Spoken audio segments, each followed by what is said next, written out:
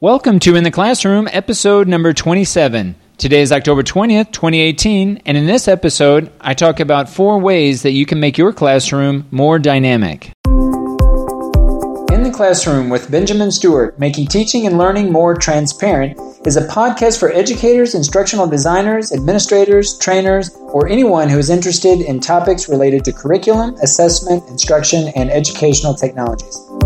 The goal is to provoke new ideas, perspectives, and context around teaching, learning, and educational leadership.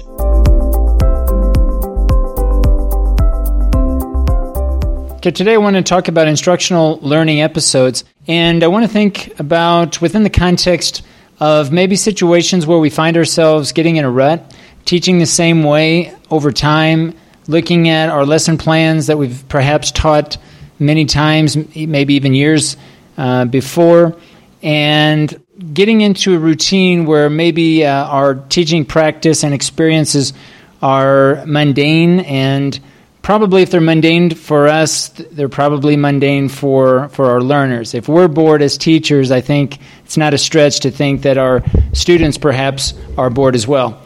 So I wanted to talk about 4 different distinct instructional learning episodes, ways to look at your own teaching practice in hopes that it provides some insight into how you can create a more dynamic class. So the first instructional learning episode, and when I talk about instructional learning episodes, really this is based on research that's been around for 20-odd years now. I've included some links in the show notes if you're interested in looking at some studies on instructional learning episodes. But the first one I want to talk about today is knowledge versus skill. So regardless of what kind of class we're teaching, if it's a language learning class, whether it's a content course, we typically can think in terms of content type of objectives versus skill-based objectives, or knowledge, some sort of content knowledge that students are needing to know, and some sort of skill or procedural knowledge that they need to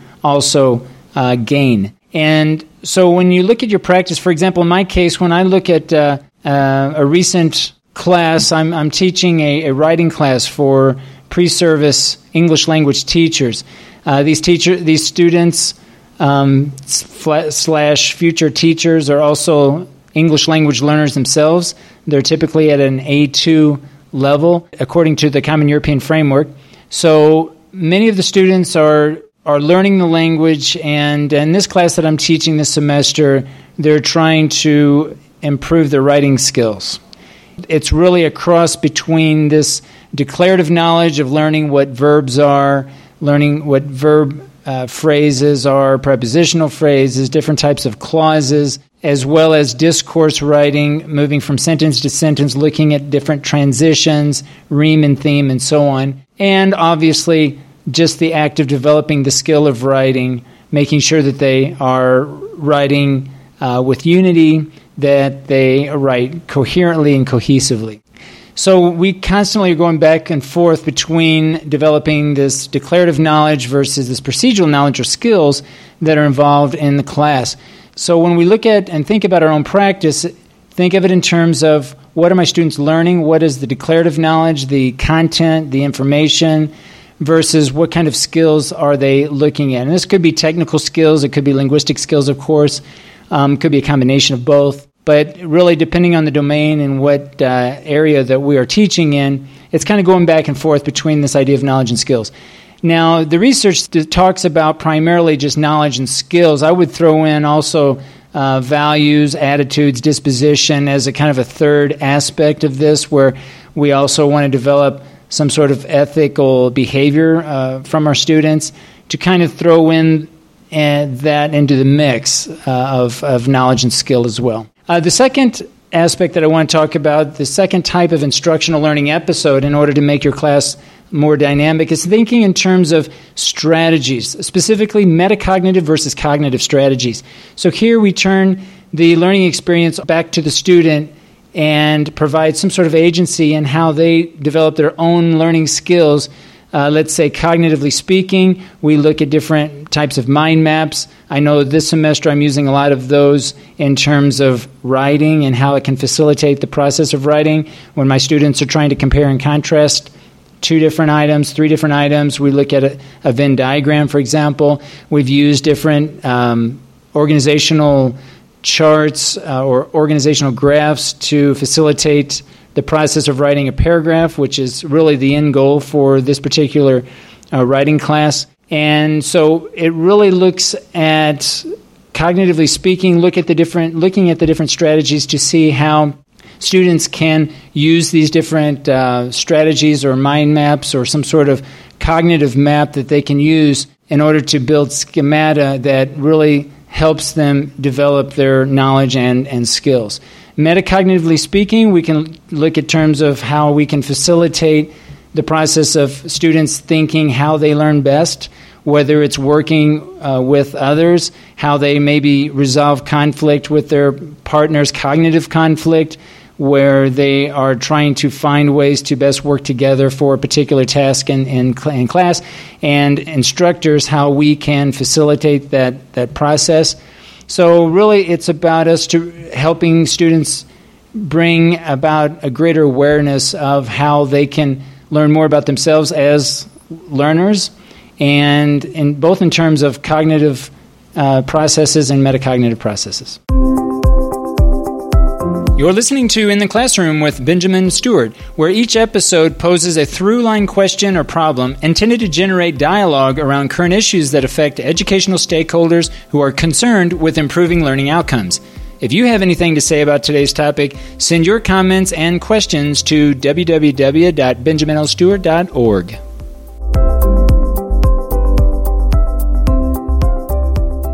Now, the third type of instructional learning episode that I want to discuss today in order to perhaps create opportunities for more dynamic types of classes, classes perhaps that will enable you to take more risks and try new things, is looking at the context of the learning experience for your students and looking at it in terms of what the research refers to it as far versus near transfer. So a far transfer experience let me back up. We'll start with the near transfer. Near transfer would be a very similar context.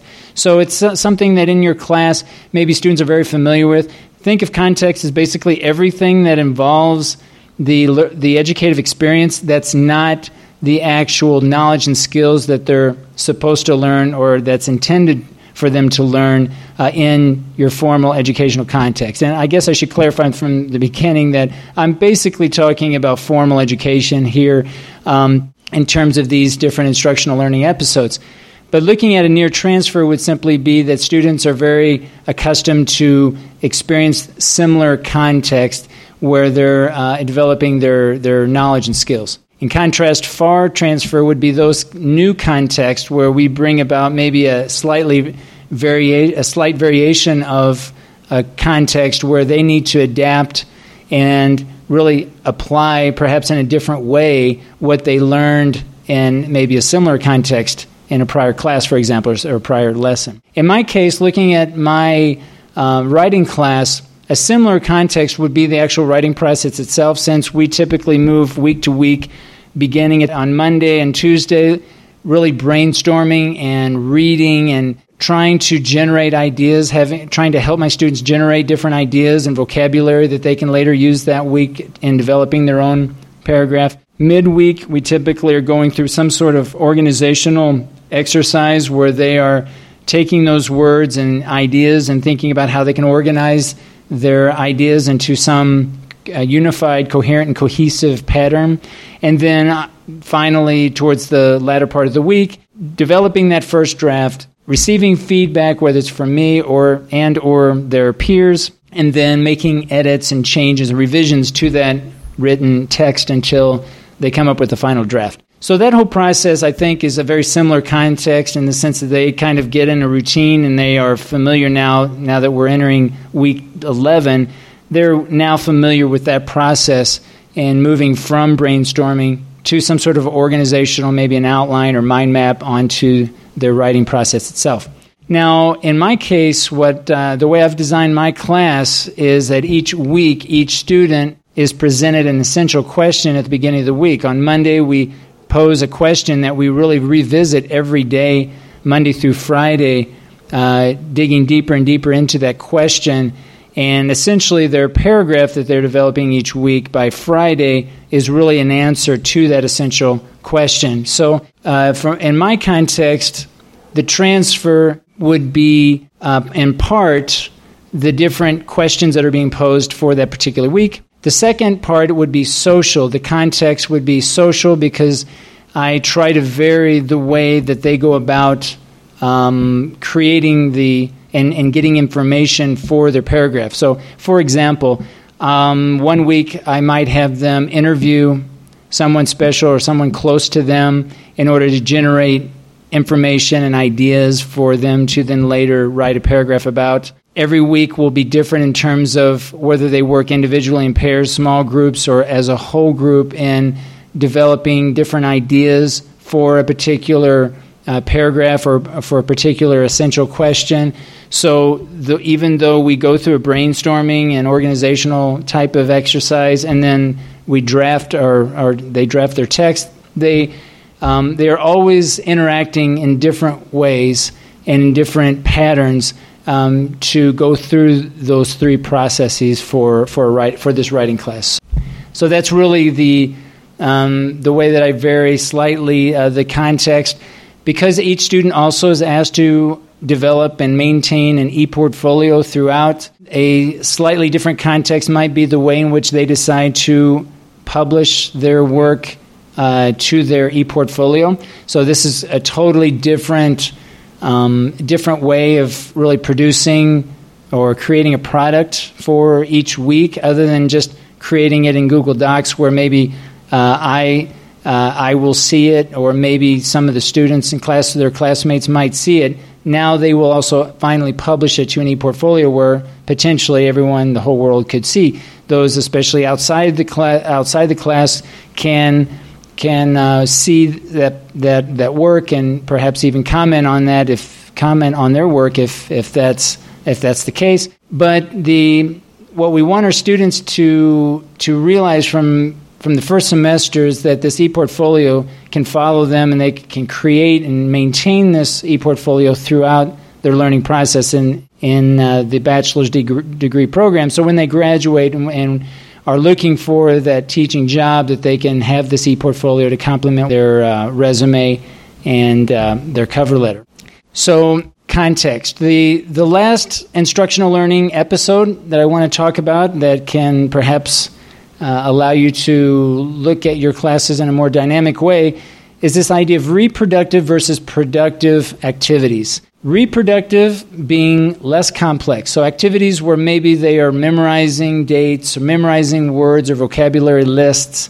Basically this rote learning process where they might be filling out handouts and they might be just kind of memorizing different text and dialogues, versus a more complex situation, a more productive type of class or activity where they're actually generating language, for example. They're generating knowledge based on different context, different ways of thinking, different types of knowledge, and really bringing together, I think, the other three instructional learning episodes and having them be more creative. If we think of Bloom's taxonomy, we can think of creativity and the students being able to analyze and synthesize towards the top of the higher order thinking or critical thinking skill level, but really trying to incorporate maybe a mix of these reproductive versus productive activities, moving them and helping them or trying to facilitate the process